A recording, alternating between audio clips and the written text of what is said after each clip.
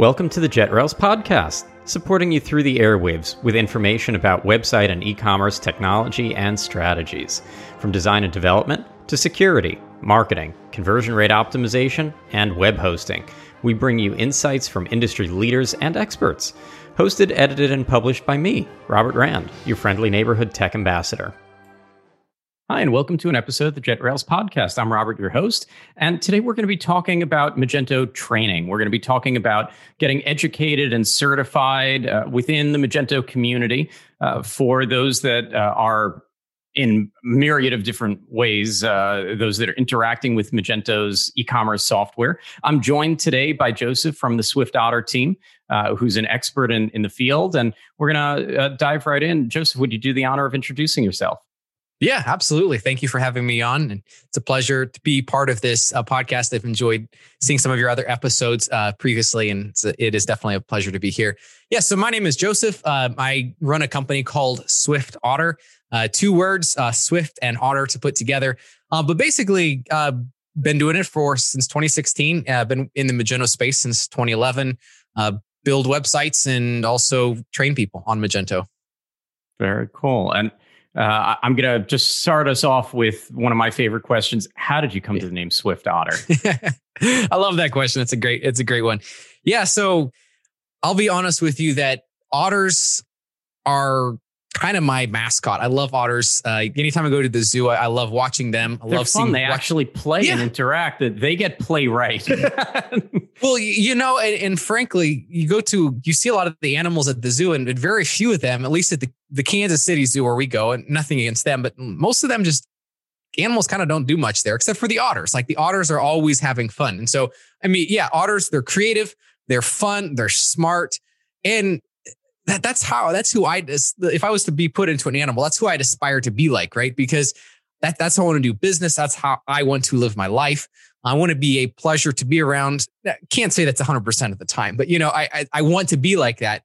And so that's where the otter came from. And then the first part, I want to be swift. Like everybody wants and needs things done quickly, whether we're working with a merchant and trying to help them solve a problem on their website and get a response back to a customer or somebody in an email form quickly.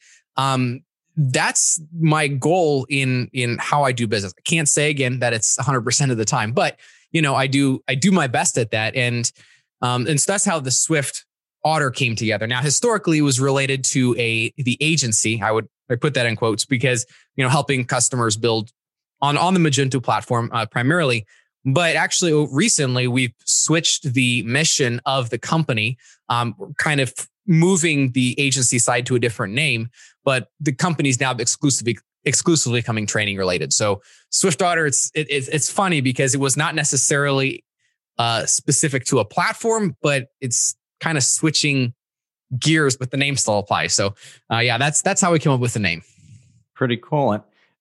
Yeah, I think in our industry, we did an episode a few months back on agile project management and looking at some of those things. I think it really does need to be baked into a culture that you are looking to be agile, you are looking to be swift. Yep. That basically, if you're going to take 6 months to get something done, by the time that you finish, the needs have changed. That you have to keep up with the market. Yeah, it's incredibly real. Absolutely, and yeah, just is getting stuff done quickly, and also it comes back to the minimum viable product. All these buzzwords, but helping people understand truly what they need and getting it done quickly. So then you can be on to the next thing. And ultimately, again, like you mentioned, 6 months. Well, if a project takes 6 months to build, not only by the time you get to the end of it, it might be too late. It also might be completely the wrong thing that was built in those 6 months, right? So yeah, that's where fast becomes crucial, and especially in today's world. Well, in real terms, figuring out when it was time to still be building on Magento 1 and when it was time to be building on Magento 2, or when it's time to use the Luma theme or a more traditional front end with Magento 2, or when it's time to use a progressive web app, a PWA front end. These things, depending on when you start your project and when you finish, may not be quite the same. And that's a natural challenge. It's not that a project can't take 6 months or longer, but understanding that at that point you do need to be focused on what's the minimal viable project, as you suggested, and understanding that your needs are going to change and you need to pivot with that. Maybe we've seen in the last year or two things like payment integrations that standards changed. And so what you thought you were going to launch with and what you actually are going to launch with 6 months later might not be the same. Oh, for sure. So there's a lot of totally. That. Yeah. And so tell me a little bit about your background with the Magento community. How did you first get involved in the ecosystem? Yes, that was a little while ago. 2011 is when I was first introduced with that. I've been doing, it's funny to look at me. I'm 31. So I've been doing programming, software development since I was 10. So it's in one form or another. And I'm not going to say I was professional by any stretch when I was 10 in the slightest, like nowhere close to it. But so 2011 was kind of when I had started down. I'd been doing software development somewhat commercially. But we had actually had a client that we were working with that was on PDG Cart. And probably nobody's heard of PDG Cart, but it was an old cart software that resided in the CGI bin, and permissions were a big deal. And it was kind of a work of art. You couldn't customize anything. Left sidebars were the thing, in those days. And so this customer had heard of this Magento platform, and we're like, okay, well, never done this before, but they wanted Magento Enterprise. And we're like, okay, well, we will do our best to tackle it. And so that's how I was introduced first. There was a person by the name of Lee Saferite. He works at Blue Acorn ICI now. And he was one of those heroes in my journey. And there's a number of heroes I owe a lot to. He kind of came alongside me through this project, and he gave me so much advice. He introduced me to other people, to other sources. That's really how I got to appreciate the incredible people in the Magento community, and I really mean that. Some absolutely incredible people. Then it was in 2018, I think 2019 is when we started to when I started doing the training material specifically for Magento certifications, and that's where that kind of really catapulted my interactions with the community. Up until then, it was more if I had a question or a problem, I would go to other people for help. But this is when we started really interacting and getting to know a lot more of the wonderful people in the Magento community. Oh, that's really interesting. I've heard this from other people that one of the things that really got them to enjoy the community and the ecosystem, not just thinking of it as a software platform, but it is that camaraderie. It is that ability to get help from others and collaborate, even, people that you would otherwise think that you're competing against, but really there's enough out there for everyone. And I've personally enjoyed that. And I'll admit that most of what I learned about Magento was all school of hard knocks, that like you, I was thrust into it. And, next thing I knew, I was training clients on how to use their admin, and I was project planning, sales engineering, and doing things that, and really project to project that I needed to evolve with. And there were cases where until we actually attempted something, we didn't know exactly what the output would be. Until you tried the multi-address shipping and it's a feature in there. And then you realize that, if you, let's say, you're dealing with corporate gifts and you're going to send 100 gift baskets out, on behalf of this company, and they're going to upload 100 addresses, it's charging each order as its own invoice against the credit card. And after, I don't know, 2, 3, 4 times of hitting a credit card in a row, you're going to hit that point where it's going to look like fraud. And those orders aren't going to get paid instantly anymore. And until you start to think, okay, well, we thought we had a feature here. We sold you a site with that in mind, but now we're going to have to do a little bit of, a little bit of customization and some digging. And I could keep pulling examples like that, but I think that a lot of us, that's where we came to a lot of the knowledge that we got. It wasn't something that you really could learn in a classroom per se, at least at the time, because a lot of things that we were doing had been attempted by so few people. Yes. Oh, absolutely. And I think that's what makes e-commerce projects so difficult in general, is that there are so many unknowns. Even if somebody considers themselves a master at a given platform, there's unknowns. There's stuff that just doesn't make sense. Like why does this interact in this way? Or boy, I never thought of this happening exactly like you mentioned with the payments and hitting like velocity filters. That's exactly right. And I think that's what I have seen over and over again is merchants, trust is so critical in those relationships. It's and that trust is established and built through great developers, through these rockstar developers.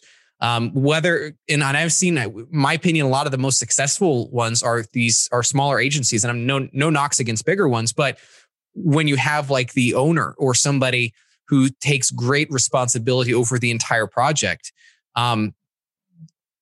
that trust level is critical. And and then that's one of the challenges of scaling an agency is continuing that trust, finding those people. It's all comes down to the people, whether it's the developers, the project managers, to keep those projects going successfully. I will admit that, helping to run an agency, I was not getting as much sleep at night. It's difficult. Things weighed on me. I'd stay late into the night often because, I was responsible to people for things that that I needed to make sure happened. And it wasn't like we had a round the clock team. We were all in-house in the United States. So, we didn't have 3 different shifts running.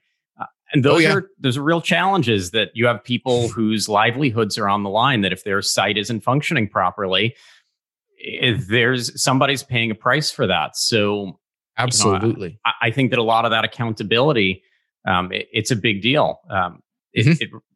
And so going back a little bit, if you had to slice and dice, when we think about education and specialties, I know that there are a lot of different types of people that interact with these sites. What are the normal categories of those people that you normally think of, or let's call it learning tracks, maybe? I know when I go to a big Magento event, there's usually a business track and and a dev track, a technical track. But I know that there's more than that in reality. So what is it that you normally think of when you have to break this down? I think typically in the development community, we often think of front end and back end. Back in the Magento 1 days, somebody could be pretty decent at both, right? And actually, I should clarify, front end meaning what we interact with in our web browser, right? So we go to whatever website.com and we look through the catalog and we add a product to the cart. That would be the front end. So it's more of the visual aspects of how a website is used. The back end is more how stuff interacts with the database, business logic, making certain processes happen, and then also providing more and more the layer of interaction with the front end. So that back end versus front end. That's a typical demarcation of responsibilities, but I've even been seeing it kind of being splintered off even more past that. Backend still seems to be fairly straightforward. I mean, again, they're writing APIs, they're working through business processes, logic like that. But on the front end, like you mentioned at the beginning, PWAs are kind of shaking up the whole approach. Back in the Magento 1 days and kind of early Magento 2, a PWA wasn't really much of a thing, and it was there was a lot of JavaScript development, and JavaScript meaning basically how the front end, how interacting with a website becomes dynamic. So stuff changes when you click on it, that sort of thing.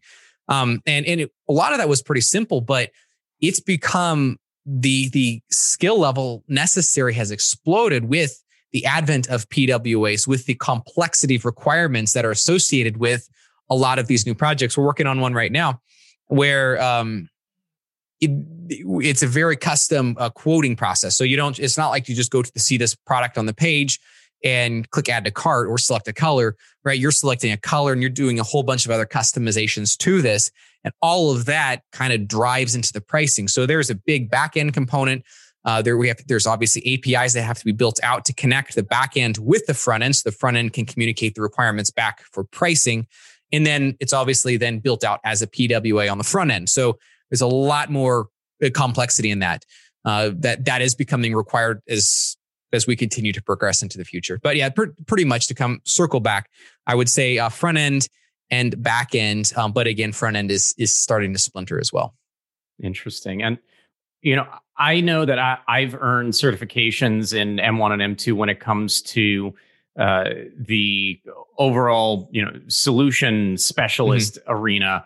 Yes. Do you Congratulations. have any thoughts on? I don't know if it was that difficult, but certainly it felt good at the time. I was I was the first round of people for the M2 certification, so they made me take triple the questions, not knowing which ones they were going to grade. I was too. Yeah, that was a pain. I hated that test. Oh yeah, me too. It was terrible. Yeah, well, there were some questions there that at least in that first iteration that somebody didn't get this question right. Like, it's a trick question. It's there is no good answer here. I hope that they don't grade this one. But yeah. No, I get that. Yeah. But first iteration of anything. And so outside of the developers, do you find that there are some of these other users that really struggle or really need more of that education on the admin or best practices or other facets of the platform? Maybe e-commerce managers, marketers, business owners, others that play a role somewhere in the food chain? Yes. As far as developer stuff goes, obviously very little, right? I mean, and that was probably one of the biggest casualties. Well, the two big casualties of Magento 2, if I could say this. First, that there's no good, clean upgrade path from Magento 1 to Magento 2. It's not like going from WordPress 3 to 4 and et cetera, et cetera. So, and that's cost a lot of money for merchants. Yes, they get a clean slate, but and maybe just totally impossible. But I have that conversation regularly. It's just that the Magento 2 process is going to Magento 2 was completely a redo, and that's just how it is. And so the other casualty as a result of that is I was seeing a lot of business owners, like more of the smaller companies, who they were getting into the code and they were making updates. They had more ownership of their website. And with Magento 2, that's just not as possible. Because like if you make a change to the front end, you have to recompile your static assets, meaning like your CSS and your JavaScript. You have to recompile all that, which then can take your website down for a little bit. And if there's a problem, it's harder to troubleshoot. So that's been the challenge. So that's why I don't think developer stuff is as applicable for project managers, company owners, et cetera. But what I have seen more people going towards is, again, I approach this from a certification perspective. And I think we'll talk about my approach there later, but is there's a lot to know about the Magento admin. The Magento admin is, and ultimately, I guess by extension of that, the different features that are available with Magento. There's a lot of features that are available that few people know about, just because they haven't had a reason to go track that stuff down. And so I would say, yes, definitely. It is very important to know your store. And I'm specifically speaking to merchants here. It's one thing for an agency to know Magento like the back of their hand, which is good. But I think it's just as critical for every merchant to also have a super solid understanding what Magento does, every feature that's available. Because ultimately, at the end of the day, if a merchant wants to do something in Magento, knowing what it does or what it doesn't do will save them money, because then they don't have to go to the agency and say, hey, we need this feature built when it already exists in Magento. And hopefully the agency would be a backstop there and say, well, this already exists, or this functionality can exist if we do this, or maybe move this around or whatever.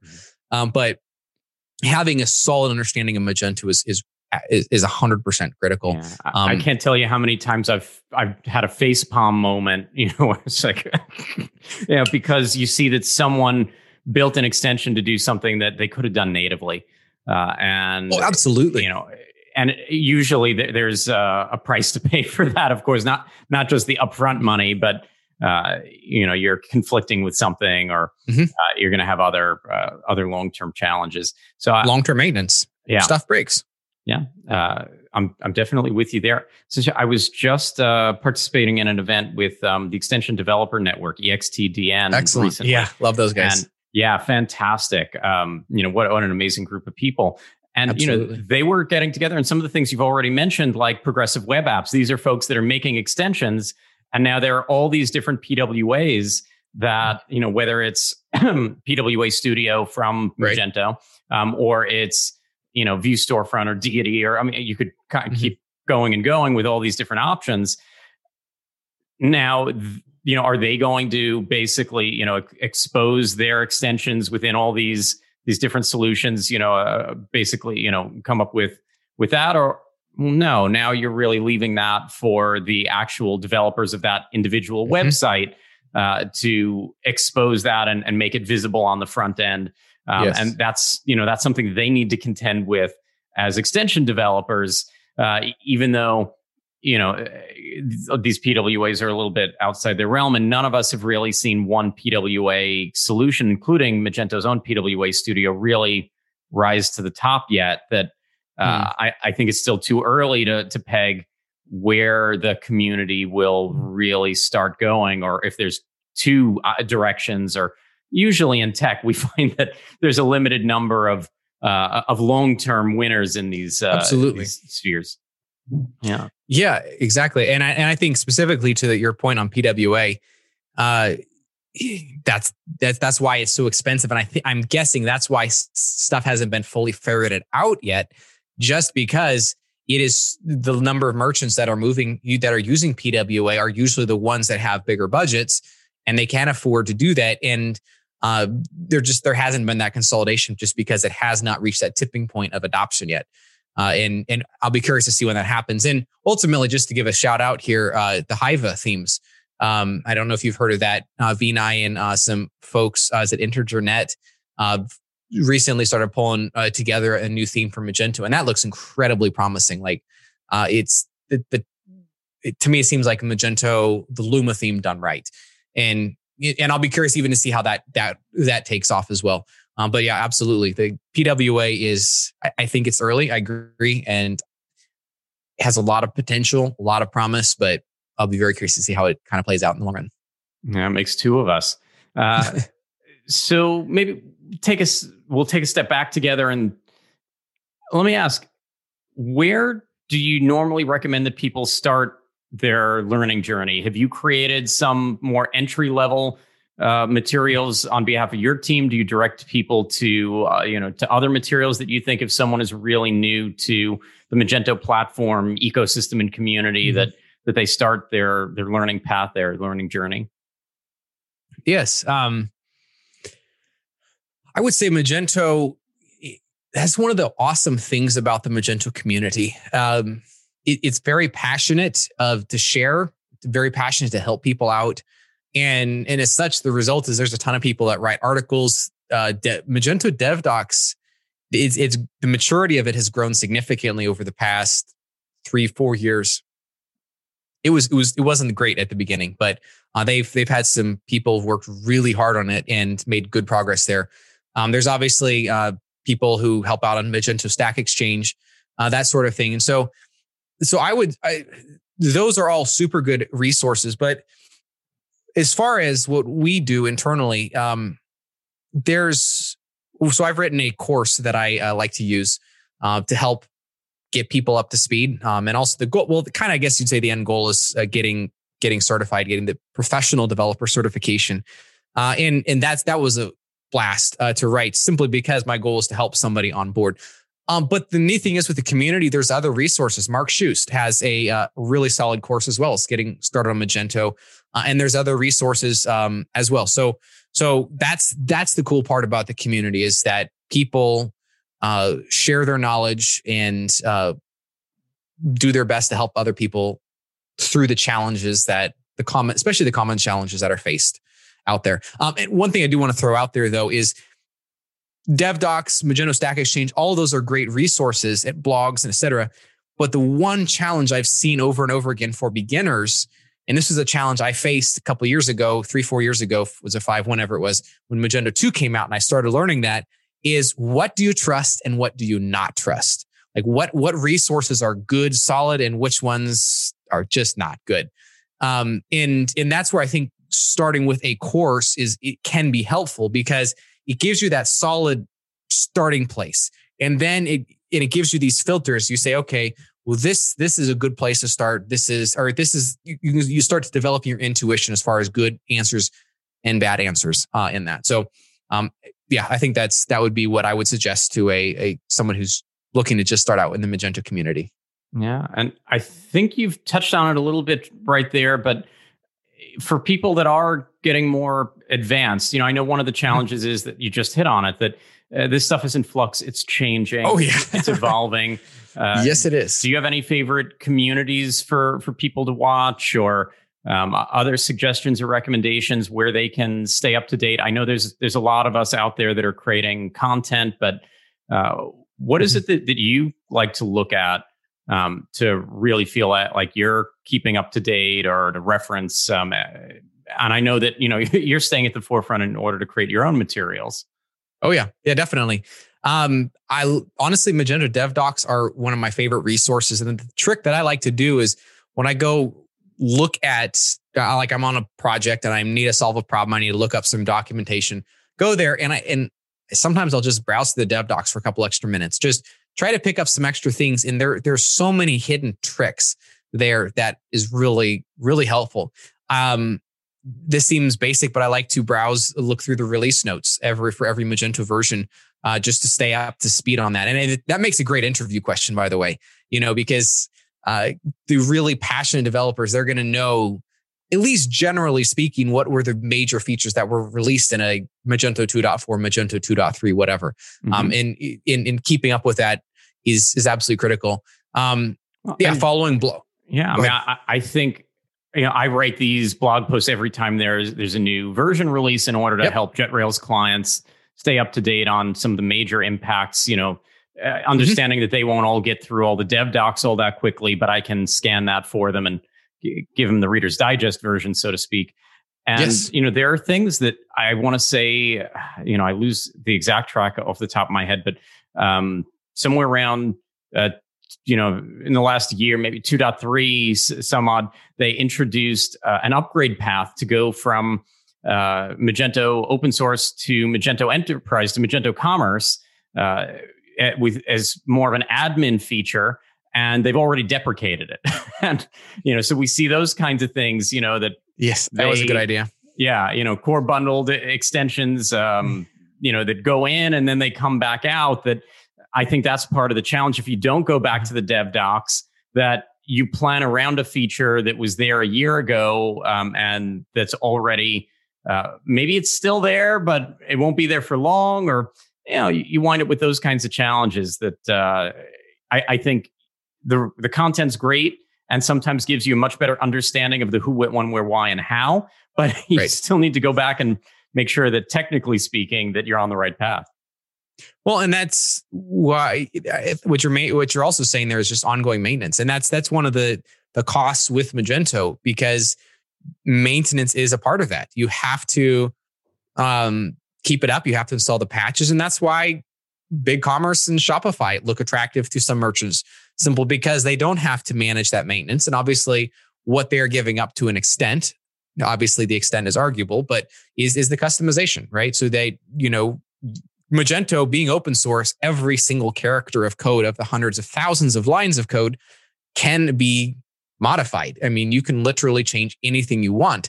And it's just not as possible with Shopify or BigCommerce. Now, it is to an extent, but not as. And so, but that is a cost that merchants have to accept there's this feature to include Magento Commerce. Stuff's going to change, stuff's going to come, and it's possibly going to go. I guess it's less likely it's going to go than come, but that's just, that is how it works. Well, and usually once things are going, there's often some kind of a good technical reason for it. It is something that's deprecated, that's old tech in some way. and and so it's done in everyone's best interest.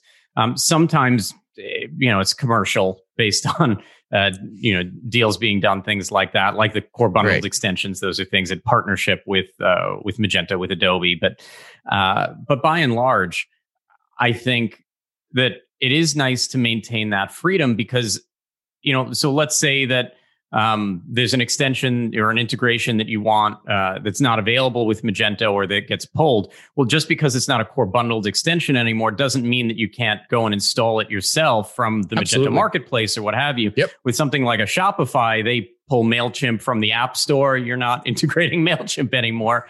That was a fun one a couple of years ago. But, there are all these unique differences it's just such a different environment going from open source and Manifest Destiny to SaaS and really being, giving up the reins to a lot of that and not always to choices that you would have made yourself. Yes. So nothing against. I think that there's a good case for all of them, and stock prices are doing well. But there are also developers realize that things are still changing, that there's absolutely more maintenance to happen with a Magento site, but it's not zero maintenance with these others that I remember BigCommerce going, changing theming systems between, Blueprint and Stencil, and, Shopify changing things like ripping out their old inventory API, replacing it with their multi-address inventory API. So any integration that you had that was reliant on that needed to be rewritten. Not the end of the world. This is all natural, but e-commerce is evolving. It is in flux. And, on the other side of the fence, I find that people have a harder time understanding what their responsibilities are, that the apps that they choose, that, with a SaaS platform, you can't install extensions. You can't have that control. So now you wind up installing dozens, in some cases, of apps that have access to all sorts of data that you really don't want them to. They can slow down your site. They can cause security risks in terms of what they can, that they have control of what's displayed in certain widgets and areas of the front end. And if they're hacked or abused, you're out of luck. There's a lot going on there, and you're paying them all monthly fees as opposed to extensions that, yes, you do have to maintain, but by and large, for most of those, you're paying more of a one-time. So you have all of these. It's just such a different choice to make. And if you bottleneck with Magento, you can generally code your way out of it. You bottleneck with SaaS, that can get pretty difficult. You can't necessarily code your way out of every problem. So I like some of that conversation in the market. I think it's pushing the SaaS companies to continually improve and elevate, and that's good for everyone. I like seeing tech challenged, but I think that the Magento community has stayed strong with more of those mid-market and enterprise players that have the resources to benefit from an open source platform, and I think that's particularly interesting. And so, thinking about those resources from your experience, what is the difference between a more basic developer and a rock star? You've mentioned a few people out there that helped you along the way or that have really stood out.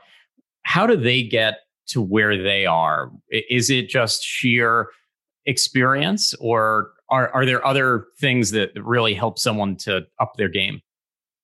Yeah, I love talking about that subject simply because I'm finalizing a book called The Art of Debugging, and it's targeted at e-commerce developers, and it's not all about just how to debug, how to solve problems. It's the first 5 chapters, the first part of the book, are spent talking about what does it take to be a great developer, and I do my best to make the case it's not just about X number of years on the job. We were recently working on a fairly large project, and there were some really good developers who've been working on it for a long time, and they would definitely be considered senior developers. The quality of the code that they put out was not great, and so it just because one's has had 10 years even of experience on Magento does not make a great developer. what does make a great developer, and I love Elon Musk's comment here. He said they're hiring for SpaceX, basically like rocket engineers. They're looking for people with super hardcore work ethic, talent for building things, common sense, and trustworthiness. And that is literally what I spend the first 5 chapters of that book building out. That was critical to make a rockstar developer. The skills will come, and it comes through experience, right? So, I've had to deal with this difficult problem, and it's et cetera, et cetera. That comes, but it is greatly accelerated with the character and the characteristics of what I call a great developer, but really it's through being a rockstar developer, whatever the term is. It comes through that willingness to approach problems, to solve problems, to see a ticket through every step of the way, knowing how and when and who to ask help from when necessary, having a solid framework embedded into their minds for how to approach a problem, how to dissect it, how to get to the bottom of it. That's what I believe makes a really a rockstar developer.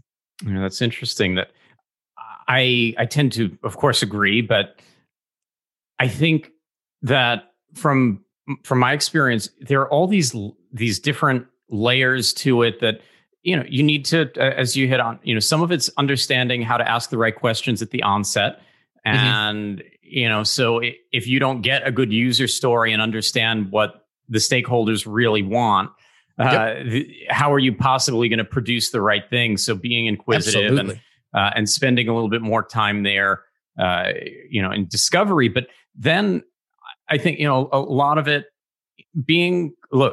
if Magento 2 wasn't launched when it was in 2015 and it's stuck in development longer, if the devs were able to hold it back, which I'm not saying that the devs had any control there, but it's okay to say that something's not ready to ship out. We wind up at JetRails. I was chatting with some of my teammates recently. We've noticed more devs that have been switching over still from M1 to M2 having challenges with deployment. And some of them, occasionally we run into somebody that's still not using version control, like GitHub. That we run into folks that are manually deploying all sorts of things. And that's okay. But we're working internally to try to best support our partners and developers and folks that, there are some hosting platforms that really give you one path for deployment, and it's very rigid and limiting. We come in and we ask you, what's your deployment process? Which, we think is really healthy. But there are those cases where it's not as defined as you would think from seasoned developers. And so there's this meeting in the middle of, okay, well, obviously we're going to need to make sure that everything goes smoothly here for the client's sake. But what might normally be a developer question starts to come back, toward the host. And I think that there's a lot of that happens in the market in general of figuring out, who's going to take ownership of this, or what is the base standard for this. And like I said, because things are in flux, there isn't always that one solid answer, or because things are up to personal preference, it isn't always about one path. It's about figuring out exactly what's best in this instance and this deployment. Whether we've got someone up on an auto-scaling AWS environment or someone that's, on a single server that we're managing, different animals, different beasts. Oh yeah. So, but how do you think that some of the training and education fits in when it comes to happiness? Because I've seen a lot of these things, it really has an impact, not just on the client who's frustrated, not just on, folks like our support team that I think weathers it particularly well when there's a challenge that we love to, to work closely and help to clear roadblocks for people. But for developers, I see them, sometimes just miserable when they're stuck somewhere. Do you find that this sort of thing, that having either resources to rely on or the right training, or maybe a mix of a few things, really has an impact on on those kind of metrics? Because I see people burn out sometimes and I feel terrible about it. Oh, absolutely. Yeah. I mean, being in e-commerce is tough as it is, right? I mean, I think for merchants, they have to keep the lights on, the doors open, the website running, all that is critical. So that's important. Yeah. So I mean, I would say overall, every way training is important. I think from a developer perspective, the companies who invest in continuous training, who set the and for example, one aspect that I very commonly see in training is certifications, and certifications are important simply because, well, they're most valuable is when there's study that has gone into leading up to achieving the certification. And I always tell people the study leading up to the certification is 90% of the value.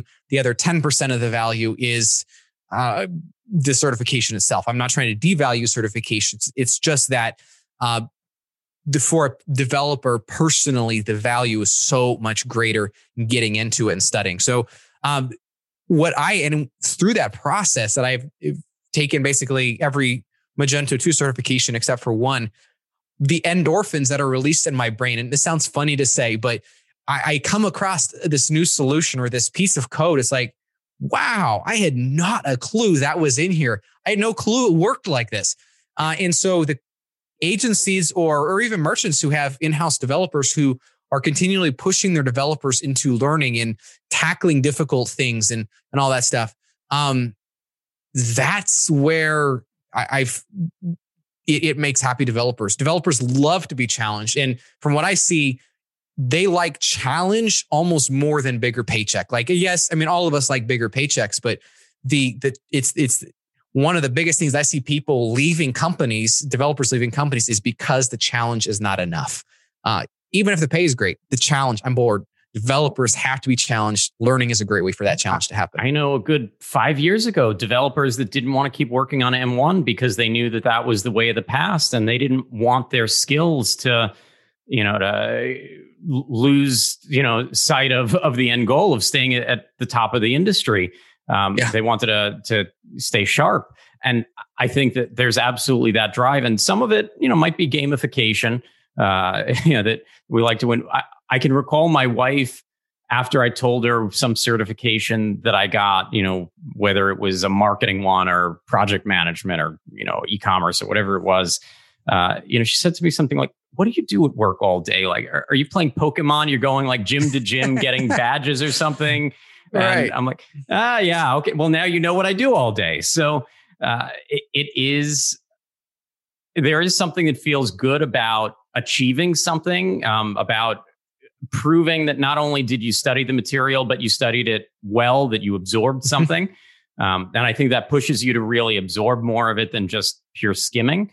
But I'm with you that it's really about the journey of learning than it is about the badge. That the certification itself, while on some occasions it might open some doors for you, I don't think that that's for most people the big challenge. Although I will admit that having been on the other side of the fence, I wasn't always excited for coworkers of mine to go get certain certifications, because then they'd start to get job offers and other things that were hard for us as an agency to compete with. If you think about it, an agency has to mark up the labor in a certain way, that makes sense. A merchant who's making $100 million a year off their website may not have that same constraint in terms of their profit on that individual employee and such. And so we would wind up competing even more for some of those employees who were then like getting called by headhunters. And so there was that a little bit, but I never wanted to stop someone from getting educated or bettering themselves. But at the same time, I wasn't basically trying to turn on the faucet for for them to be getting calls with other job offers. So a little bit, it's a balancing juxtaposition there to be stuck in, and it definitely had some impact.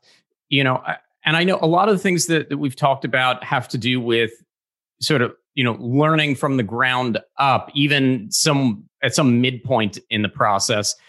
What do you recommend if someone they've looked at the dev docs or they've looked at something, they've looked at study guides. They can't figure something out. They're stuck somewhere. Mm-hmm. I know that I'm pretty active with Magento community forums, with Quora. There are other sites like Stack Exchange out there that are more developer focused. Where do you typically recommend that people go? There are Slack groups, related to Magento for the Magento Association and community engineering.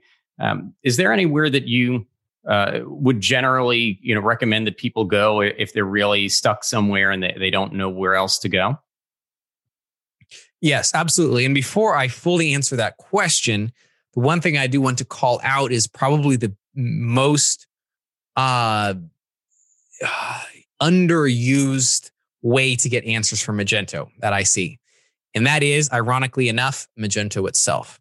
Magento is open source. And we're just doing a developer survey, swiftotter.com/survey. And for any developers who are listening to this, we're trying to figure out what are the common environments that people use, that developers use when building websites. And what I am seeing thus far is that there's a lot of developers who don't use some of the most important tools necessary. And in those tools help unlock the capacity to use Magento as a tool for understanding how it works. Like instead of viewing Magento as a big beast with hundreds of thousands of lines of code, and it is, don't get me wrong, but Magento is an incredibly powerful source of answers for itself. That said, I do recognize that there's questions that I've had those myself, and that you just can't figure out. Magento Stack Exchange, in my opinion, seems to be more easier questions and answers. Many of those would be probably able to be solved in the Magento code itself. Many, not all, but many. As far as the more complex stuff, the community engineering, I think that Slack is a great Magento community engineering, great resource for getting into more of those hardcore answers. Another thing that I recommend, and it sounds kind of dumb, but it's the rubber duck, right? And I'm sure most people have heard of this. Go talking to a rubber duck, call a colleague, and walk them through such a problem. It's amazing how much clicks when one just speaks the problem out loud. And us as developers, we're silent, right? I mean, we're listening to our tunes. We're working on slaying these dragons and solving these problems, but we don't usually say a word while we're doing it. And getting out there and actually using our vocal cords to speak about this problem, that's a way of solutions right there. And even some of the most complex problems I've ever had have been solved with rubber ducking. The solution is right there inside my head. It's just somehow vocalizing it brings it to the forefront. Oh, that's fantastic. I don't think I've ever quite heard it said that way. I've got a Magento rubber duck somewhere in the background here. Nice. For anyone that's seeing the video version of this as opposed to listening to the podcast. I probably have talked to that rubber duck a couple of times, but that wasn't about a coding problem. So, a whole other issue. We won't go there. So there are open source problems out there. What are your thoughts for users that are on Magento Commerce? Do you think that their best bet is still going back to a lot of those places and methods that we've just chatted about, or are there cases where they might be better off going to some resource direct from Magento for some kind of getting a question getting answered or training or insight? Yes. Commerce can be a whole different can of worms. It's simply because there's a lot more. There's some more areas that are just not hardly touched. Like very few developers know about target rules and how to customize that. It just because it's hardly, it mostly just works out of the box. And I think that's one of the values that Commerce does bring is it has a lot of really valuable extensions and it works out of the box pretty much. Obviously, there's Magento support that would be available for some of those more difficult problems. But again, a lot of this comes back to solidly identifying the problem and understanding where it's happening in the code. And that's one of the reasons why I'm so passionate about the book, The Art of Debugging, is because of it helps solve these type of problems. It gives you the tools, the places to go look at for identifying even the most difficult of problems. And so yeah, I think it's pretty much otherwise the same, other than the addition of Adobe support for some of those most complex issues, like troubleshooting bundled products or a problem in the admin related to bundled products. So that would be my suggestion there. Interesting. Yeah, I mean, I know that anytime that you go to a more generic support team, you get that challenge of they're not going to know the site as well as your developers. That they're not exactly a one-on-one consultant digging through in the same way that a private developer working for you will. That they're generally going to give more blanket answers, more prefab kind of resources in a lot of ways. So it's folks like you that are out there that are really whether they're open source or commerce, I suppose, that are going to need to dig in and often find that more, because these are usually one-off problems. I mean, I'm sure there are some cases I've seen some where it's a bug and that just needs to be reported through the right channels in the first place to maybe get some prioritization on getting a bug fix with the next release or such, or an early patch. That's kind of an interesting area, I suppose, that, just figuring out what the nature of the issue is in the first place, that if you go asking for support before if it's related to an extension, if it's a core issue, if there's something else going on. So in terms of debugging software, I know that we love on the hosting side to spin up stuff like, New Relic and Blackfire and all these great solutions that are going to monitor in different ways for different kinds of bottlenecks or errors or issues. Do you have any favorites? Any words to the wise there? As far as it goes for debugging software tools that you think that people should, potentially look at? Because I think that's one of the major challenges. We'll wind up where our support team might, have an open ticket that's kind of going in circles where we're saying doesn't appear to be a hosting issue. It looks like it's in the application code, but the developers don't always have the right tools to reasonably find what the source of the issue is, to figure out what line of code, what extension, where this issue is deriving, and that's what's going to push them around to every support channel that they can, trying to find someone that can locate it for them. Yeah, absolutely. Well, okay, let me put it this way. So in that survey I mentioned, and I'm doing my best to get as many people to share their thoughts there. I am seeing, and this is a surprising number, that over 25% of developers do not use or know of a tool called Xdebug. Xdebug is a software that ties into PHP that allows you to step line by line through the code. You're able to see what all the variables are. You're able to see what's called the call stack. So every method, and I know we're getting a little bit deep there, every method that has occurred up until this point. And so the big picture is that this is like discovery for a developer like nothing else. And so that is the number one tool. And as opposed to some of the things I was mentioning, like New Relic, that have licensing costs, Xdebug is free open source software, right? So it is, yes. No reason not to use that, even on a small project. Absolutely, and it is absolutely phenomenal and critical to use. And so I recommend using it all the time.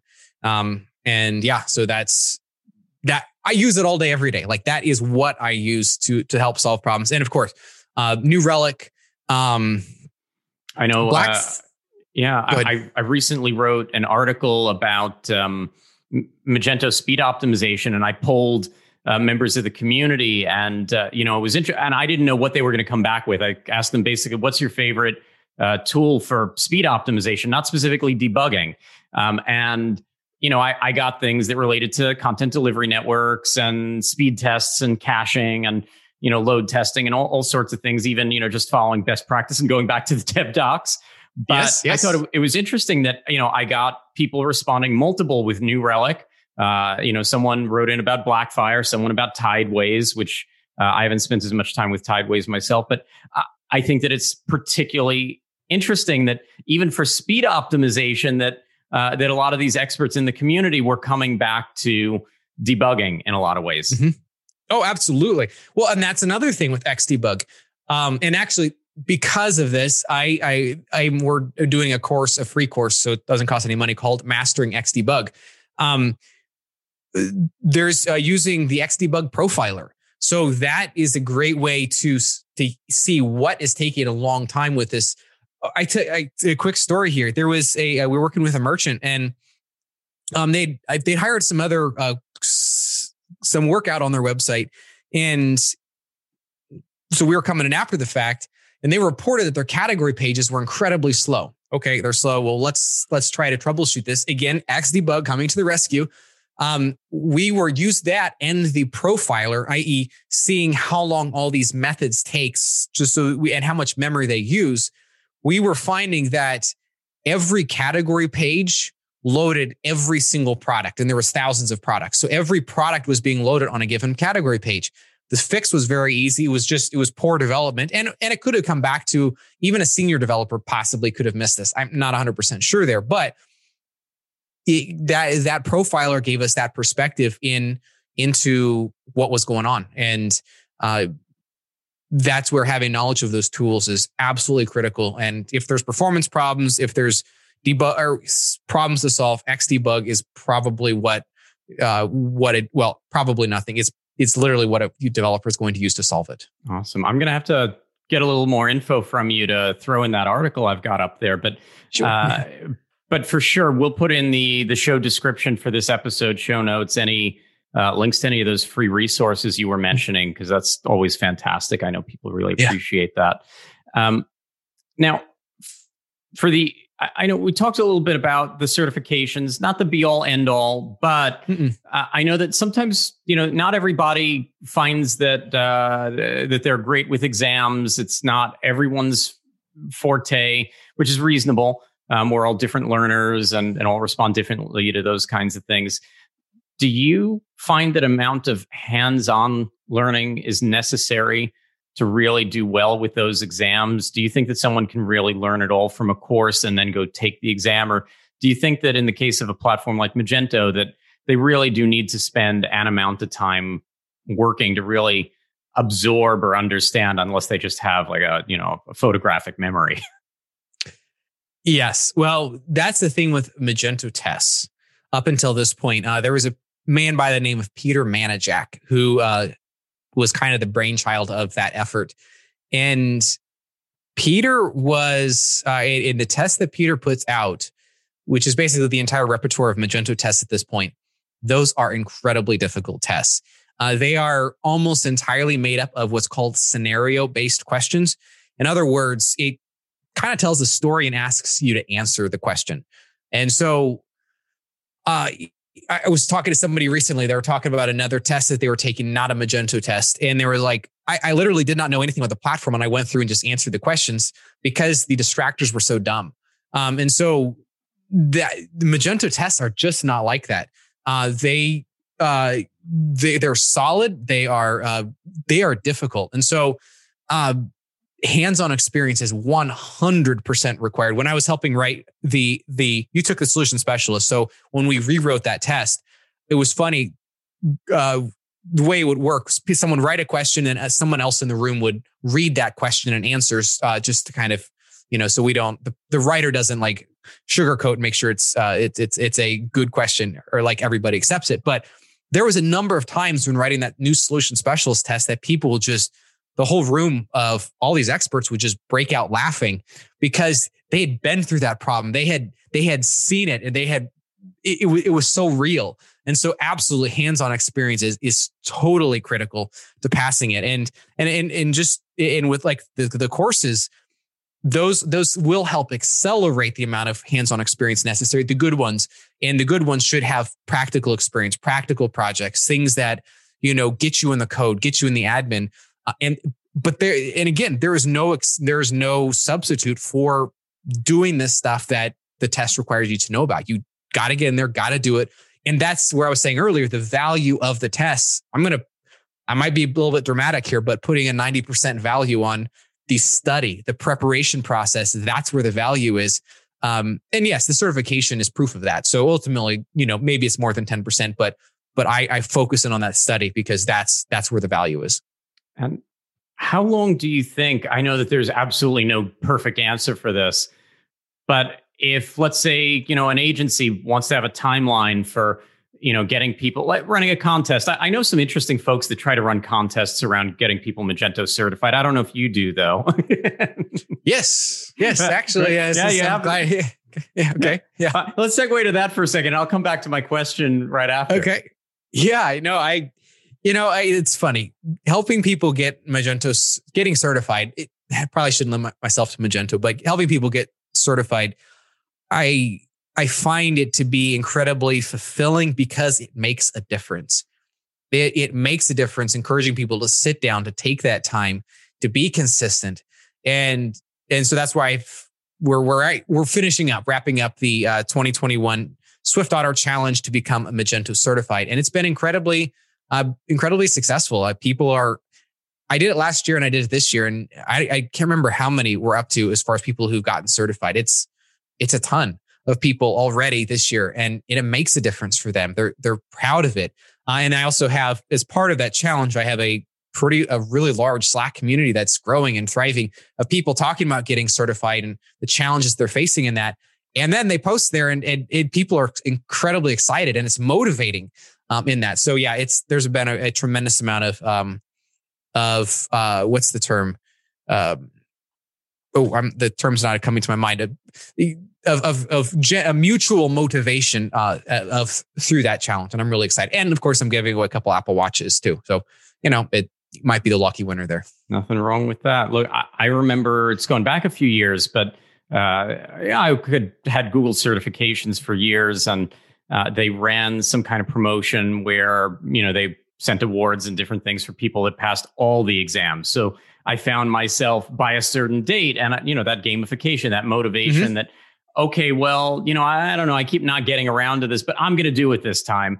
I'm going to make the time that getting certified in Google Shopping and video ads and all these different subsets, along with Google Analytics and other things that knocked them all out within I don't know, a week or something, and felt good about it. And that's going to take me back into the question that I paused. Yeah. About how long does it take? Like, so when you run this challenge, how long do you give people to study and then schedule and take the exam? What do you think again, now we've already hit on that someone should have some hands-on experience first, but how long do you think it really takes for someone to be able to study and prep? Because some of these questions really, they're nuanced. I know from muscle memory where I would go in the Magento admin to do something.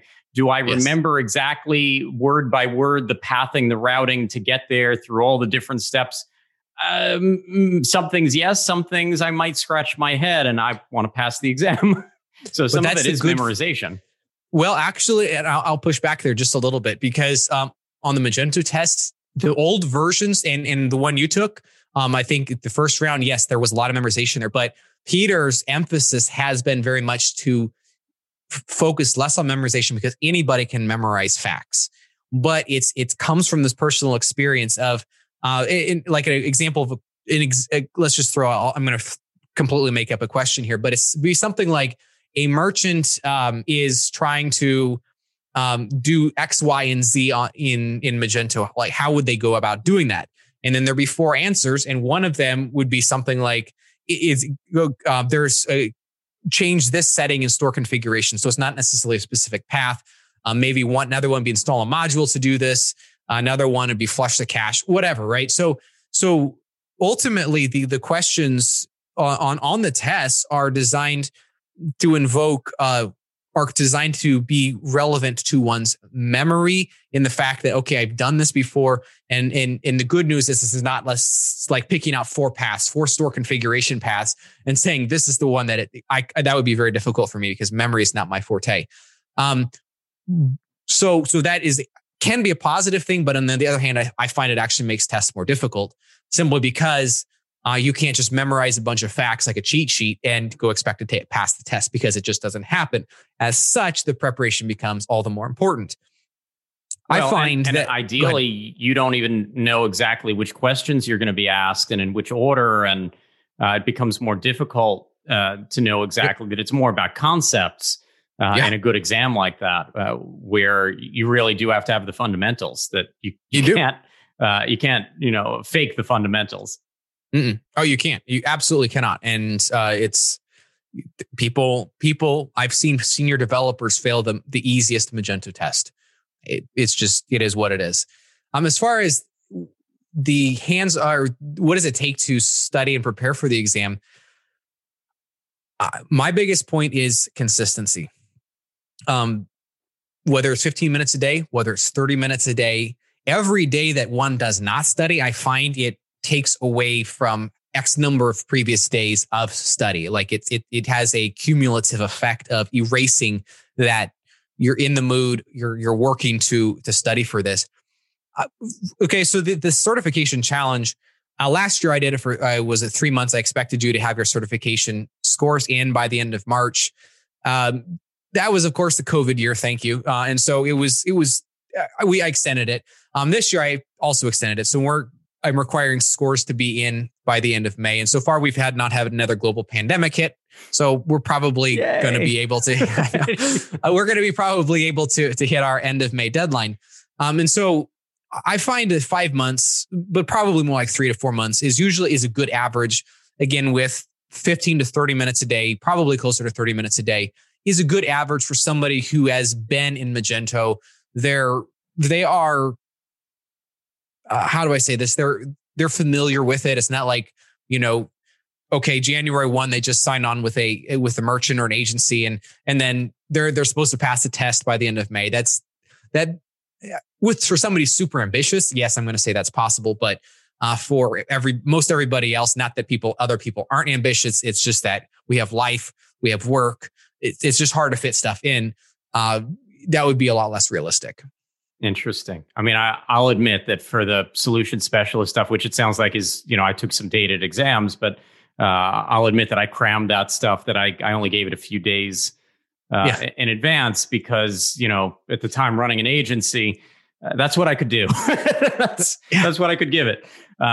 So maybe, some of it we'll just blame on luck, but I could see where, I knew that if I was training one of my coworkers on it that hadn't had the time that I'd had in doing what I was doing, there was no way.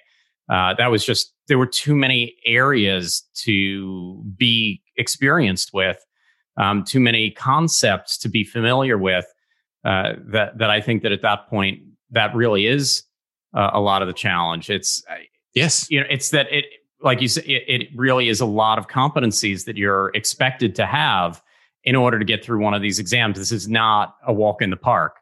One thing and I walked out not knowing if I passed. So maybe that's, maybe I have a little more humility than I let on the podcast.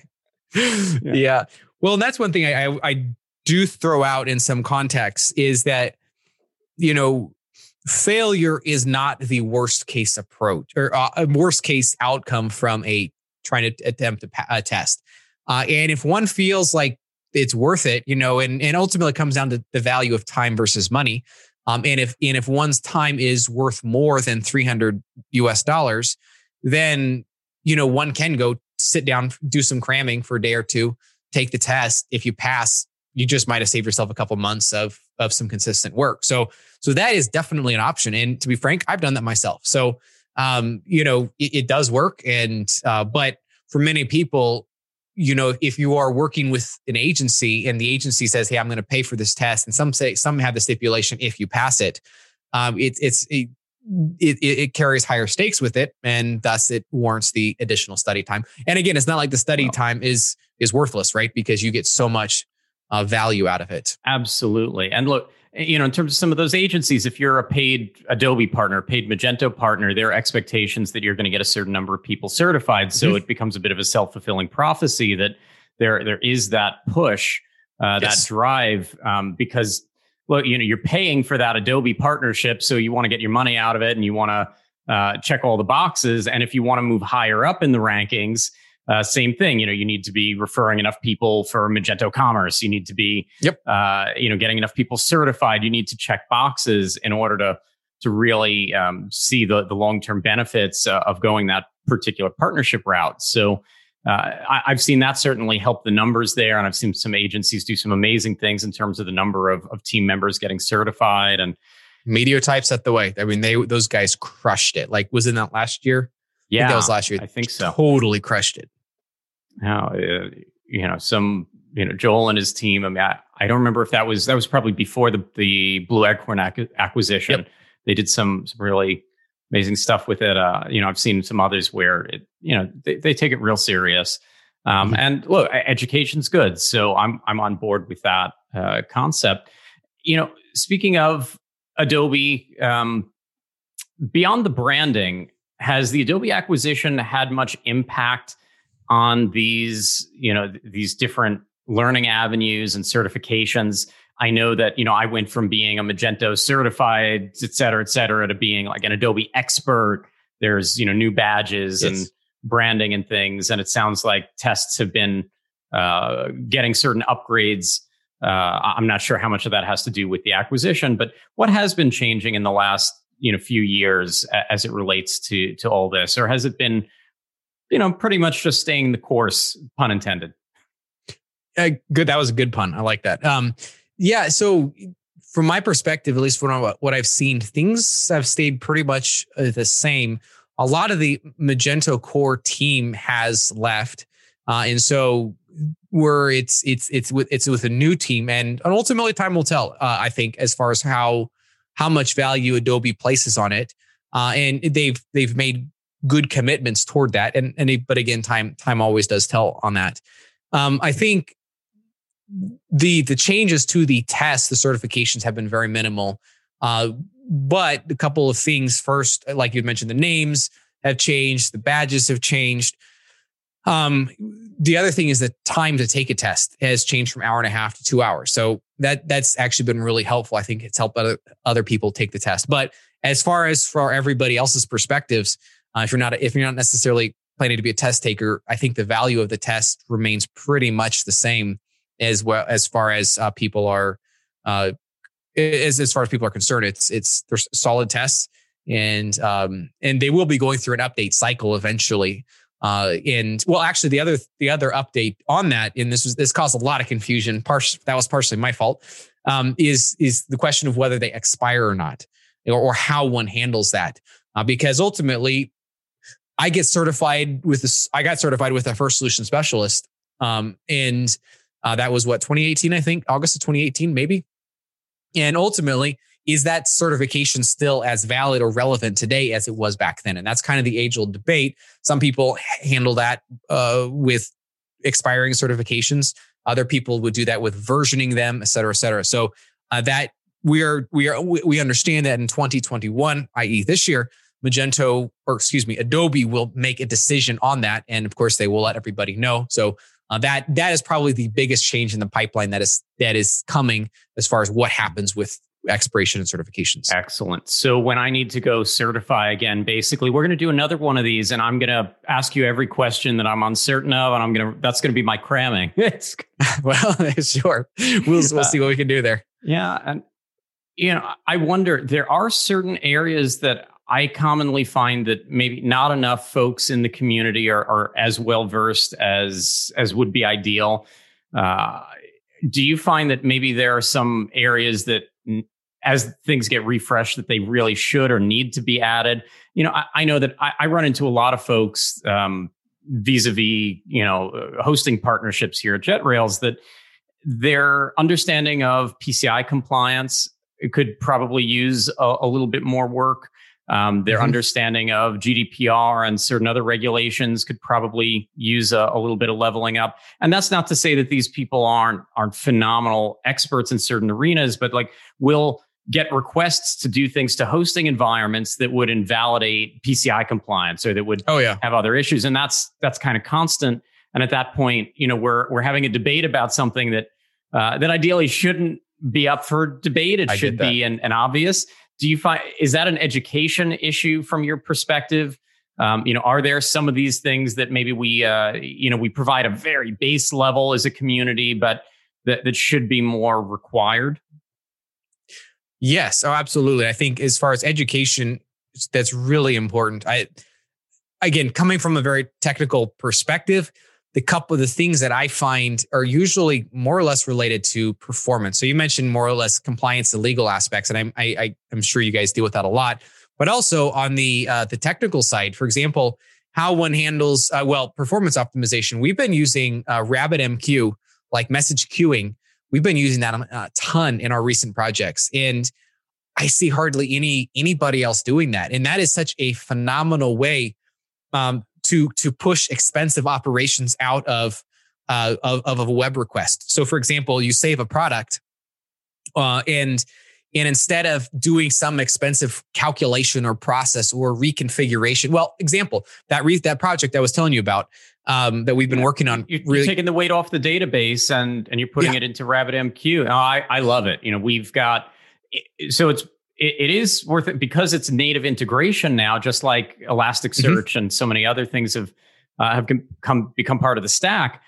I think that it's definitely something that more people should be utilizing, and we are, at least for our segment of users, we're seeing more and more using it, which is interesting. And even those that are using other messaging queue services, like from Amazon, from AWS, we've got both. They're using, Amazon's queuing. They're using, RabbitMQ, which is a VMware product. They're using that, and in different ways. But because of the native Magento integration, they're benefiting there from Rabbit. I think it's phenomenal. But absolutely. But you had this interesting project that you were mentioning. Yeah, real quick. But basically, part of that is we have to build this massive JSON array. We have to build this data object. And for some of these products, like a configurable product with like a shirt, you have, one of these I think has 130 different colors. So 130 different SKUs that the merchant will ship from their shelf. It becomes, again, a very expensive operation at loading time in order to calculate this and to build this data object. And so RabbitMQ, it makes it asynchronous. So when you save the product, that we can pre-calculate that, but it doesn't affect the admin load time or the save time for when the admin clicks the save button.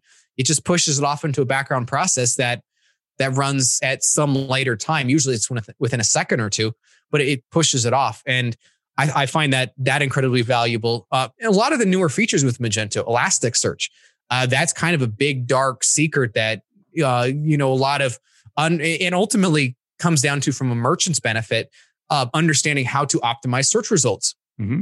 Very little is known about that because it's complex. It's totally complex. And honestly, Magento's implementation is not necessarily ideal from my perspective, at least with the work I've done on that. Using the API. Yeah. Being familiar with to get it where you want it to be, for sure, is everything that I hear on the street. Is that people that think that it's plug and play and it's ready to go. If you're looking for that, maybe go to one of the players like SearchSpring out there that's going to do a lot of that for you. Yeah, there's a bunch of them that do some real good work. But if you want to use Elastic, it's interesting, and I think some of this comes down to agency by agency. I was seeing with RabbitMQ. There's an agency, Core Shop Solutions, that was doing some great stuff using it as part of integrating third-party systems like ERP and PIM. And so, just thinking about, now you have this thing installed. It's there. Now, how are you going to utilize it and benefit from it? And, what version are you using? And there's this bigger conversation. I think part of the challenge that's happening there that I'm trying to get a handle on myself is I don't even know if the merchants themselves, the e-commerce managers, the website owners, the business owners, whatever size, whatever VPs or things, large organizations, I don't know if they even understand what RabbitMQ is or that they have it. It's because it's native, and the developers, they will usually use the open source version. They're usually not going for like an enterprise paid version for this use case. And so it's just there. And because nobody really even thinks about it, they're not thinking about how else can I leverage this and utilize this. It kind of gets lost in the process. So I think that sometimes circling back to thinking about, okay, well, this is now going to be part of the stack, and let's think about, how we should be utilizing it as we build. Sometimes those kind of things get lost. I agree completely that underutilized. Yeah. And that's why it's so important that developers just learn this stuff, because again, it should be transparent to merchants. Merchants should not have to even almost ever hear the term RabbitMQ. It's just that developers, in my opinion, should know that RabbitMQ is there available. That should be my opinion, that should be part of every hosting stack, i.e. when it's going to be used. I mean, I'm sure in some cases it would never be used, so it doesn't need to be, but developers should be pushing for that, asking for it. Hey, this is important. This is what I'm going to be using. And it's not even a conversation point, at least with the merchant. It's just something the developer does. Everything that they put into the software, if it takes processing, it's going through RabbitMQ. Unless it doesn't make sense, but it's just using that all the time. I totally agree. And to be frank, that's where it comes down to. I've seen it so many times. I've seen some case studies for other shopping carts and presumably Magento too. And they talk about what a failure this other shopping cart, this other e-commerce platform was. And in reality, as you dig into it, it was the agency that was the failure. It was the developers that were struggling or maybe in over their head. It had less to do with the platform itself. And so that's where this continued education, this continued learning, even if the platform is somewhat subpar, like even if it could use some help, I find over and over it's the developers and ultimately the umbrella over them is the agency that makes the difference in almost every case. We know, one of the things that I do here, we have kind of this Magento matchmaker program, and it started off as something that we help our existing clients with, that they'd say, hey, I've outgrown the freelancer I was working with, or I need to go from M1 to M2. I have in-house devs. We need more than that to get through this project. Who can you recommend? And we basically thought about, well, who's doing really good work in our network? Who do we have really happy mutual customers with? Because at the end of the day, that's what counts.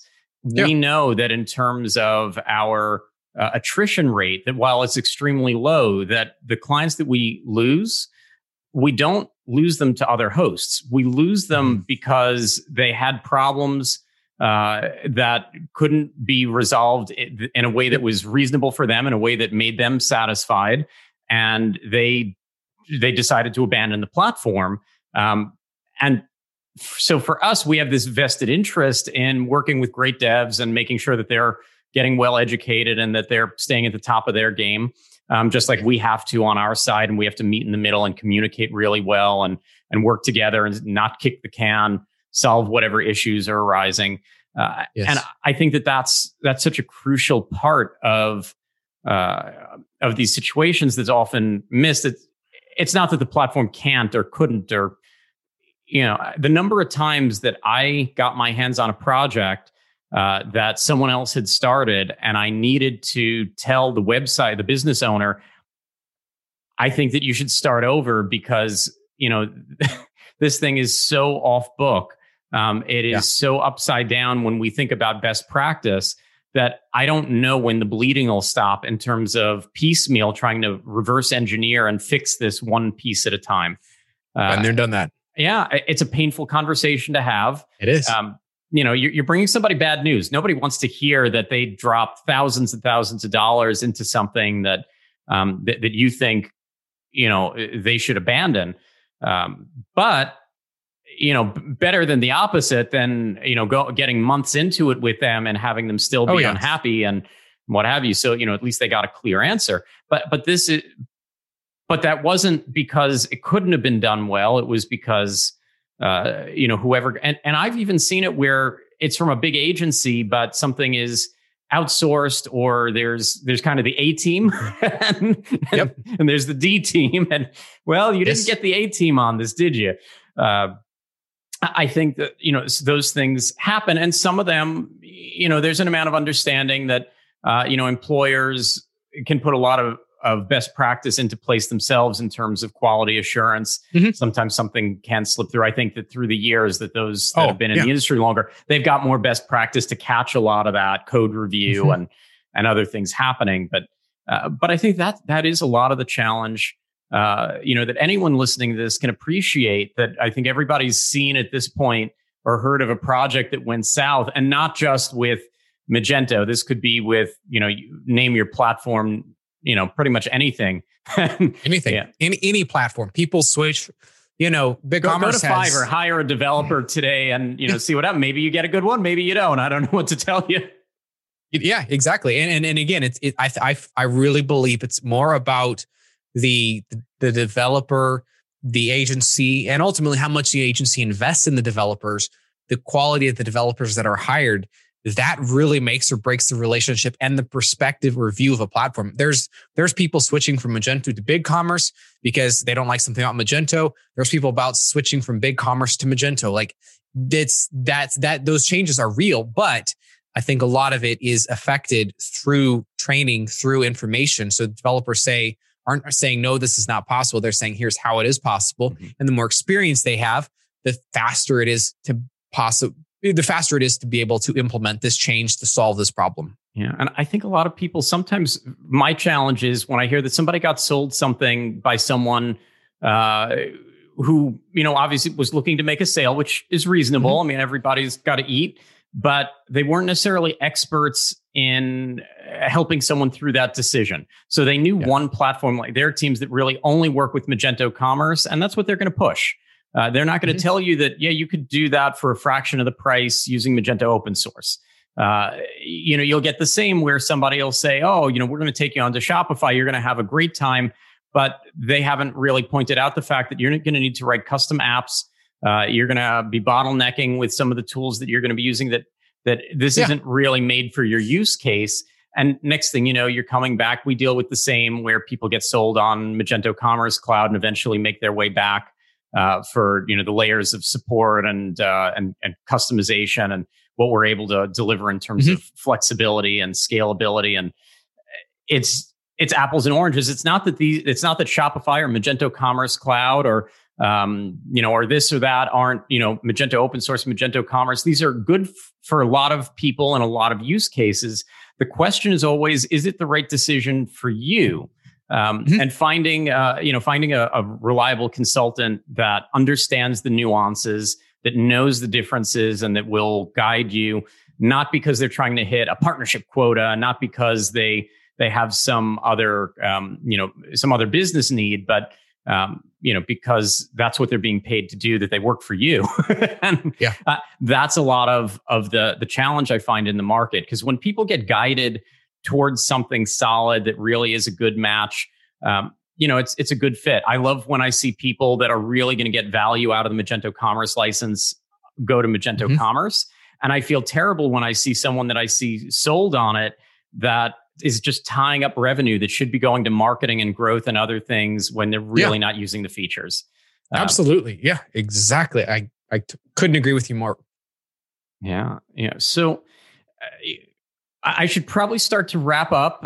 You've been really generous with your time today. And I've probably done a little more talking than I do in some episodes because I get jazzed up about Magento and the Magento community. But any final words of wisdom? Yeah. I was going to say I need the help in knowing what to say and all that. So I do appreciate you guiding me there. I don't know about that. I think you held your own just fine. But anything that you want to add before we wrap for the day? Well, I just want to say thank you for having me on. It's been an absolute pleasure. And I guess if I would say if there's developers listening to this, swiftotter.com/survey, I'm looking to get all the information I can about local environments, all that stuff. And because again, my goal is to empower developers, and I do that through a number of ways, but want to empower developers to help them be successful. We talk about training, all that stuff, because I won't repeat all that, but there's empowered developers is the name of the game, and it's absolutely critical. Maybe when you get all the data, we'll do a short episode and dive through it, or we'll get we'll twist your arm into writing a blog article or something. We'll get the information out there to our listeners, because that sounds really. I love information like that. I find it to be really insightful and impactful. Yeah, well, critical. Thank you for joining. Thank you. Really, really appreciate it. This was fantastic. To our listeners, as always, thanks for tuning in. And we'll have more great content like this for you shortly. In the meantime, stay safe, stay healthy, and happy selling out there. Thanks for listening to the JetRails podcast. You can subscribe wherever you listen to podcasts. We also post full videos of most episodes on the JetRails YouTube and Facebook channels. You can find links at jetrails.com/podcast. Have questions about an episode? Is there a topic you'd like us to cover in the future? We're at JetRails on LinkedIn and Twitter. Do you want to sponsor this podcast? Sorry, but we're committed to ad-free listening. We are, however, always looking for guests that our listeners will benefit from. And don't forget to like the podcast on whatever platform you're tuning in from. It's a small ask, but it's a big help. We appreciate it, and more importantly, we appreciate you.